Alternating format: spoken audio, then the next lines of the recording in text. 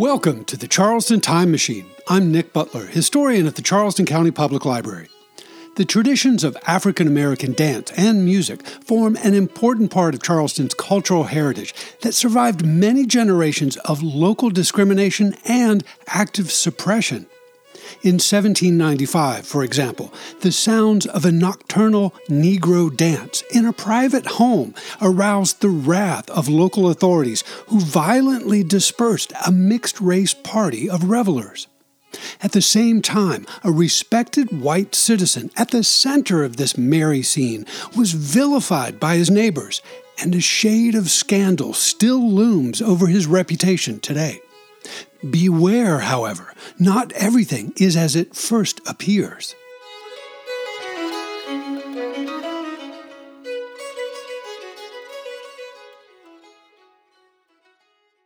On the evening of Tuesday, November 3rd, 1795, sometime after 10 p.m., a number of white men patrolling the nocturnal streets were drawn to the sound of music and laughter emanating from the open windows of a building near the Cooper River waterfront. The structure in question was a newish three-story brick residence at the northeast corner of East Bay and Gillen Streets, immediately north of the old Exchange Building. It belonged to the estate of the late Julius Smith, but his widow had arranged to sell the building and was in the process of removing her furniture to another residence. Most of her neighbors believed the house was unoccupied, but the sounds of music and merriment streaming from within suggested otherwise.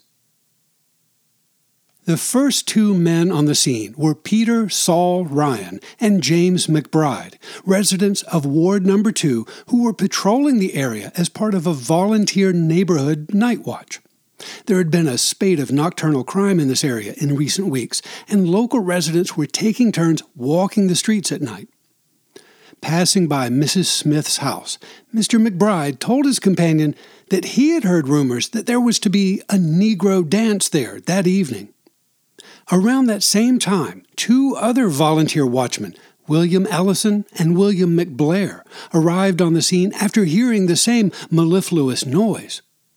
Knowing that the law prohibited enslaved people and free people of color from gathering after 10 p.m. for the purposes of entertainment, even behind closed doors in private places, the four white men agreed that the nocturnal frolic in Mrs. Smith's supposedly empty house warranted the attention of the city's police force, called the City Guard. After a quick stroll to the guardhouse at the southwest corner of Broad and Meeting Streets, Peter Ryan and James McBride returned to the scene of the dance with Police Captain Harmon Davis and a number of uniformed guardsmen carrying muskets tipped with bayonets. The armed men surrounded the house, and Captain Davis knocked heavily on the door.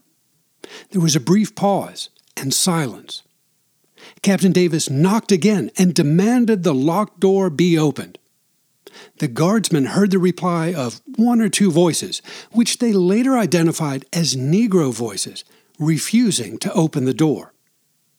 Angered by this insolence, Captain Davis kicked the door open and forced his way into the house. Just within the door, Captain Davis was met by William Cunnington, an older white man who was well known in the community as a businessman and local magistrate. Mr. Cunnington demanded to know why the police had just forced their way into a private residence. Captain Davis replied that he had heard evidence of an illegal Negro dance taking place within the house and was determined to put an end to it. Cunnington replied that the city guard had no authority within the house, that Mrs. Smith had placed the house in his care, and denied that there was any such dance taking place on the premises. The volunteer watchman who had summoned the police stood behind Captain Davis and harangued Mr. Cunnington with a torrent of insults and accusations. Many of the bystanders had clearly heard music coming from within the house, and the magistrate's denial of the obvious seemed more than a little suspicious. At length, Mr. Cunnington permitted Captain Davis to enter and search the house. Traveling from room to room, the senior guard found the house empty and quiet. The dining room table was set with fine china for a large party and decorated with a large iced cake and a number of delicacies surrounding a pyramid in the center of the table. Still, there were no guests to be found. Up the stairs and in the garret, however, he found a locked door and demanded entry. There was no reply. He kicked open the door to find a room filled with men, black and white, and women, black and mulatto. As the armed guards began securing the black men, not the women, with rope, the crowd of spectators outside the house saw a number of other men, black, white, and mulatto, jumping from open windows and balconies into the street and running for their lives. Captain Davis returned to the ground floor to find William Cunnington arguing with neighbors about the activities taking place within Mrs. Smith's house that evening. The magistrate maintained his innocence, but the stream of dark-skinned prisoners parading down the stairs and into the street seemed to undermine his defense. In passing, one of the black females under arrest removed her party headdress and bonnet and handed them to Mr. Cunnington, asking him to take care of it for her while she went to jail. Cunnington politely received the headgear, and this singular act of familiarity aroused a deluge of scorn and indignation from his white male accusers. Once the Smith residence was cleared of revelers, the police marched back to the guardhouse with the prisoners, and everyone else returned to their respective homes. Just after 6 o'clock in the morning, however, another riot commenced within the same house. Several white men passing by, including one Henry Moses, heard loud voices within and stopped at the broken front door to investigate. Mr. Moses questioned a young black man who stepped out of the house, but he received only an impertinent reply. When Moses threatened the black youth, he ran off in great haste. Moses and others entered the house to find the leftovers from last evening's entertainment and were disgusted by the extravagant pretensions demonstrated by the black partiers. The white men began throwing decorations, furniture, and food items into the street and kicking them noisily down the sidewalk. Suddenly, William Cunnington reappeared at the scene, and a fresh chorus of accusations and insults filled the morning air. The white magistrate called Mr. Moses a house robber, or words to that effect, who had no business in the house, and escorted him in a very rough manner to the door. Witnesses later stated that they were astonished to hear such abusive words and insults coming from the mouth of a magistrate. Mr. William Cunnington, they surmised from the raucous scenes of the preceding hours, was not exactly the upstanding citizen that he pretended to be. All of the story you've just heard about a Negro dance being busted up by the law on the evening of November 3rd, 1795, and spilling over into the morning of November 4th, comes from a small bundle of papers now housed at the South Carolina Department of Archives and History in Columbia. The details of such mundane disturbances of the peace in early Charleston are now almost entirely lost, so we are very fortunate that a written record of this particular episode survives. Apparently, the controversy surrounding William Cunnington's actions continued to reverberate through the community in the days after the event. The captain of the city guard, Harmon Davis, probably discussed this incident with his boss, the city intendant or mayor, John Edwards.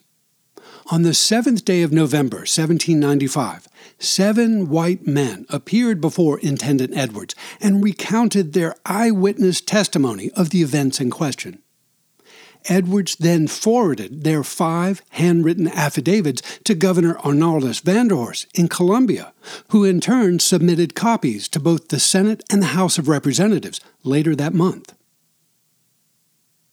The purpose behind the creation of the affidavits and their submission to the General Assembly is not clearly stated in the surviving materials, but we can deduce a motivation from Governor Vanderhorst's very brief message to the Assembly, dated November 25, 1795. Quote, "Conceiving it my duty, I herewith beg leave to lay before your House the affidavits of sundry citizens of Charleston respecting the conduct of a Justice of the Peace for Charleston District." End quote. The unspoken question to be addressed by the legislature was, therefore, something like this. Does the recent conduct of William Cunnington reflect the character of a man worthy of the confidence of his peers, who should be entrusted with the office of Justice of the Peace? Now, before we collectively pass judgment on Mr. Cunnington, let's quickly review a few legal facts central to the case at hand. Beginning in the earliest days of the town during the late 17th century and continuing until February of 1865, white authorities in urban Charleston enforced a nightly curfew for enslaved people and free people of color. The timing of the curfew changed seasonally, 9 p.m. during the cool half of the year and 10 p.m. during the warmer months, and was announced by the ringing of church bells and then a paramilitary tattoo in front of the police station on Broad Street. Once the bells had rung and the tattoo had sounded, the city's night watchmen were authorized to arrest and detain any non-white persons found in the streets, unless that person had a ticket written by a white person explaining the reason for their being abroad after hours. For more information about the origins of this practice, see episode number 66. This long-standing restriction on the nocturnal movements of enslaved and free-colored residents was created to lessen the general white paranoia about what mischief black folks might be making at night when the majority of the white population was asleep. Following the incorporation of the city of Charleston in 1783, the new city council adopted additional laws to curtail further the movements of the urban black population. In June of 1789, for example, they ratified an ordinance, quote, "for the better ordering and governing of Negroes and other slaves, and of free Negroes, mulattoes, and mestizos within the city of Charleston," end quote. The 8th paragraph of that lengthy law explicitly prohibited black dances held after the nightly curfew. Although it did not specify what manner of punishment might await the participants in such dances, the ordinance imposed a hefty fine on any white person who countenanced such events. Quote, "No assemblies of Negroes or other slaves, for the purpose of merriment or otherwise, in any house, outhouse, or enclosure of any person within this city, shall be permitted to continue later than 10 o'clock at night, from the 20th day of March to the 20th day of September, or later than 9 o'clock, from the 20th of September to the 20th day of March.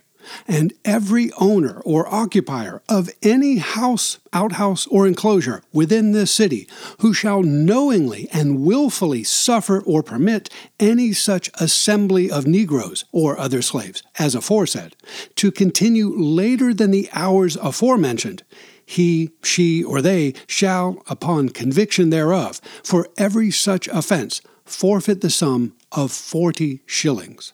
End quote. The Negro dance described in the affidavits of November 1795 seems to have been precisely the sort of nocturnal merriment that the City Council of Charleston sought to suppress. Such frolics might have been a regular feature of urban life in the late 18th century, but there is precious little surviving record of such activities. A few modern historians have described this 1795 incident as a rare, documented example of what was likely a common phenomenon, that is, white men attending and perhaps even participating in illegal black nocturnal dance parties in urban Charleston.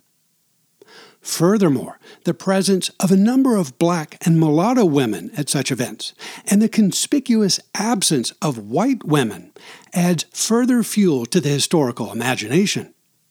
Some scholars have noted that the circumstances surrounding this 1795 incident could be interpreted as evidence of a brothel or a party designed for the purposes of sexual assignation that was ostensibly hosted, condoned, and defended by an otherwise respectable white male citizen. As such, this brief incident has cast an enduring shadow over the reputation of William Cunnington. But every controversy has at least two sides, and the aforementioned affidavits describing the 1795 dance don't include any information about William Cunnington's version of the events. That's a pity, because Mr. Cunnington, who just happened to live next door to the site of the dance, felt that he had been unfairly drawn into the controversy.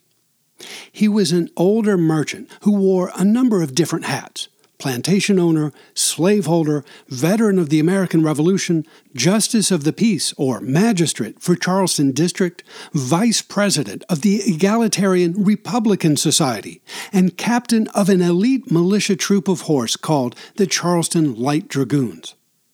In fact, Mr. Cunnington was so upset about being slandered by his neighbors that he composed an essay describing his involvement in the notorious incident and sent it to the local newspaper for publication. I don't think any modern historians have acknowledged this very public defense, so it merits our serious attention. William Cunnington's narrative of the events of November 3rd and 4th, 1795, appeared in the local newspaper 1 week after the incident. His colorful text, which contains over 2,000 words, provides a bounty of new insight into the infamous Black Dance of 1795. When combined with the written testimony of his 7 accusers, Mr. Cunnington's narrative helps to create a robust and more balanced record of a curious event that continues to intrigue readers more than 2 centuries later. Does his personal defense absolve him of guilt?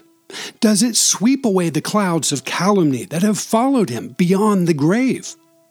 Tune in next week when we'll hear the story of the scandalous Black Dance of 1795 in Mr. Cunnington's own words.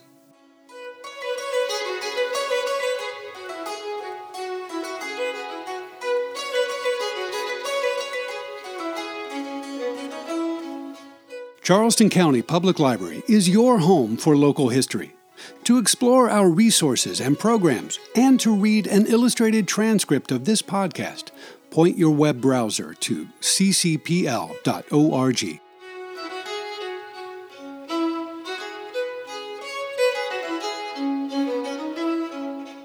Thanks for listening to the Charleston Time Machine. This is Nick Butler, and I'll see you in the future.